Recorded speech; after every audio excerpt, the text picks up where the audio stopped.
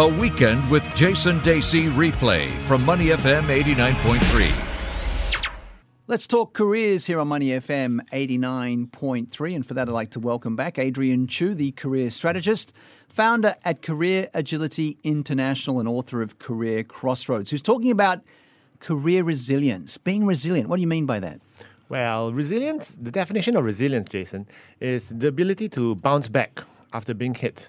So it's like a rubber band, you're being pulled, you're being stretched, but once you release the stress, it goes back to its original form.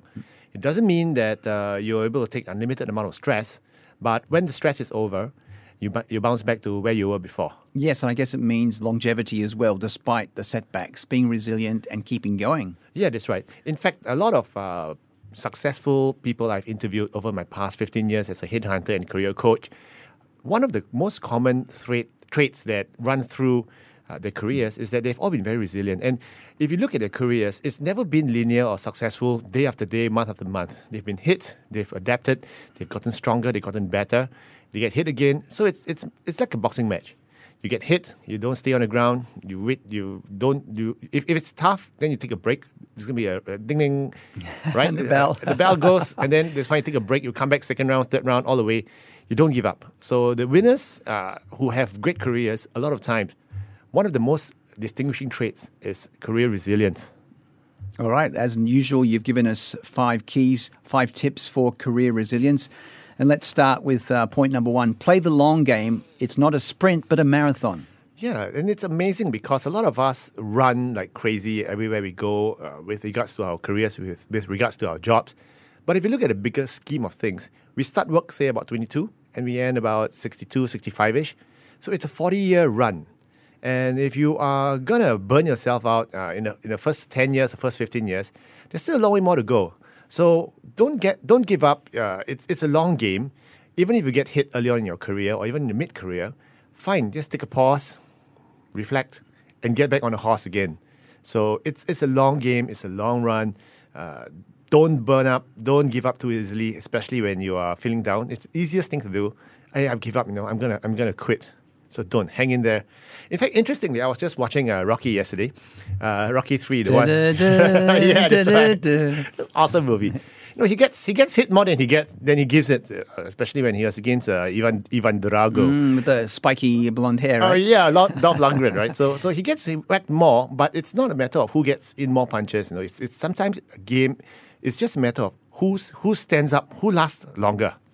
Who is tougher? So, and you're a sports fan as well. Yep. Sometimes, like tennis matches, sometimes it's not about who is the better player, but who makes fewer mistakes and who can last longer than the other guy, right? Yeah. Especially if they're equally matched, I guess. Yep, 100%. Who is more consistent. And I actually, in my 5 keys to career resilience, I've actually got a topic like this as well, and we'll go to that a bit later on. But let's get to point number 2.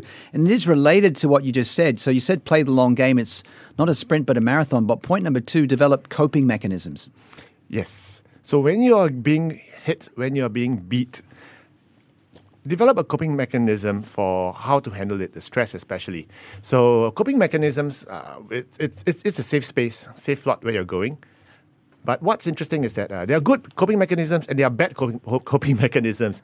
So like drinking, alcohol, yelling at the kids. Well, that's not really good coping mechanisms. But find out what's really useful with regards to how you handle the stress. So my coping mechanism is sometimes I just take a day off or 2 days off to just chill down, to reflect.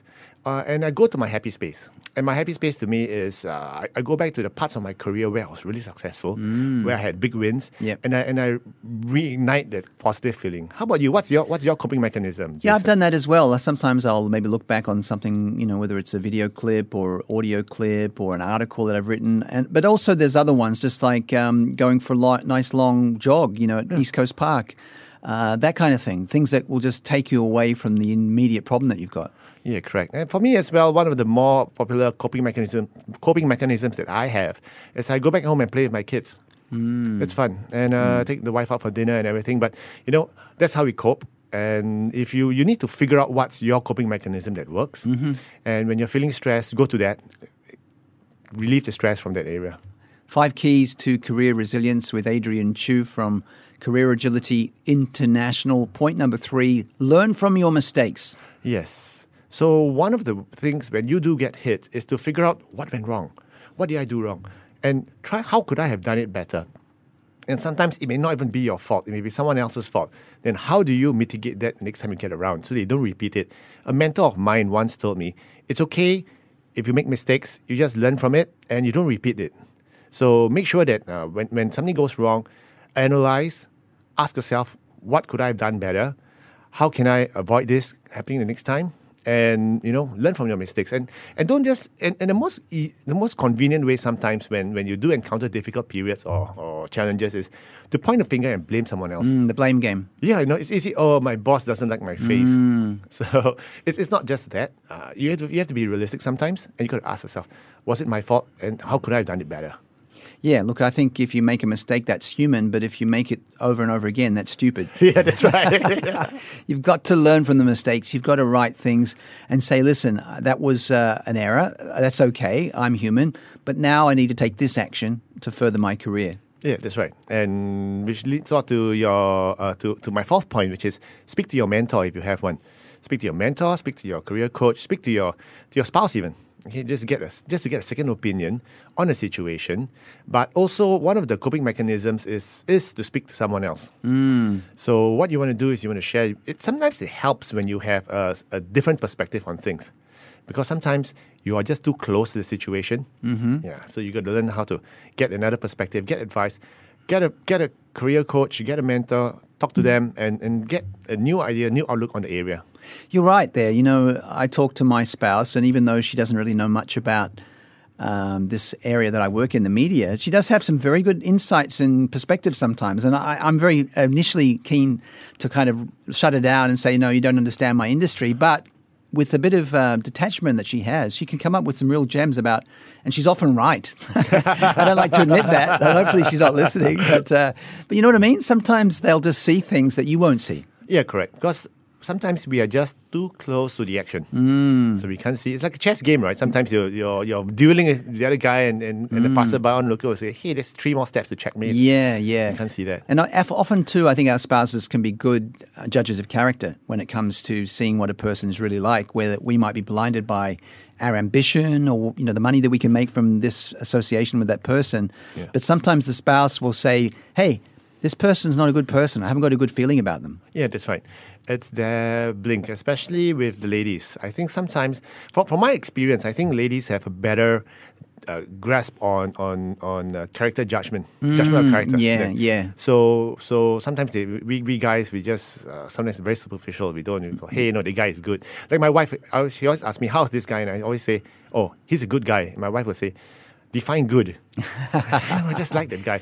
So my wife would tell me, okay, you like everybody, so that's very subjective. Yeah, I think I like everyone too. That's been one of my downfalls throughout my career. I've been a bit too open to people, and it's paid the price. I mean, of course, it's helped me in many other areas, but you've made some mistakes with judgment of people, I guess, too. Yeah, all the time.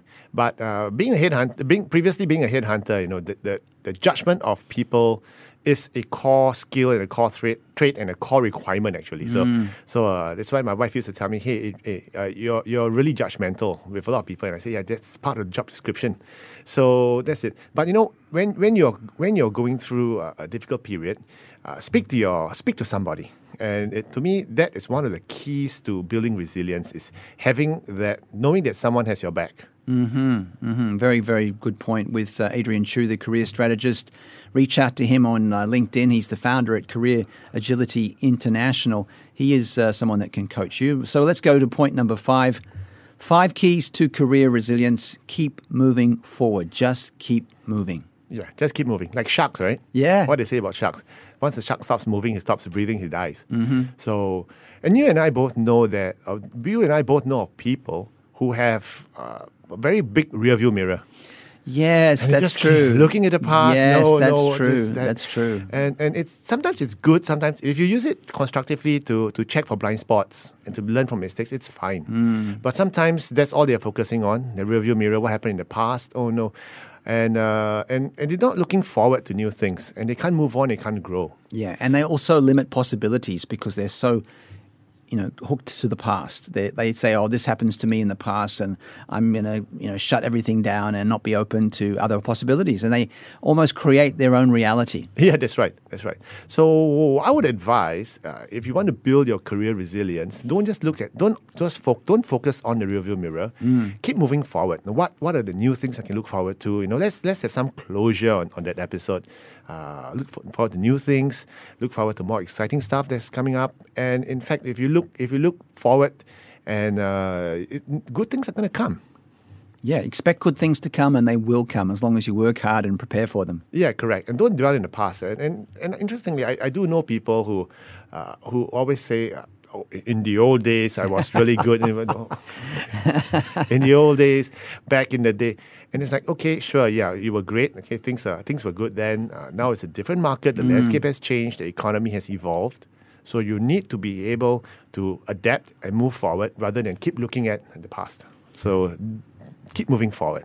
5 keys to career resilience with Adrian Choo. Let's recap. Number 1, play the long game. It's not a sprint but a marathon. Number 2, develop coping mechanisms. Number 3, learn from your mistakes. Number 4, speak to your mentor or get one, maybe like Adrian. And number 5, keep moving forward. Excellent points, Adrian. Do stay put because I'm going to give you my 5 keys to career resilience coming up soon, and we'll share some more war stories. How about that? Oh, I love that. All right, that's coming up next here on Money FM 89.3.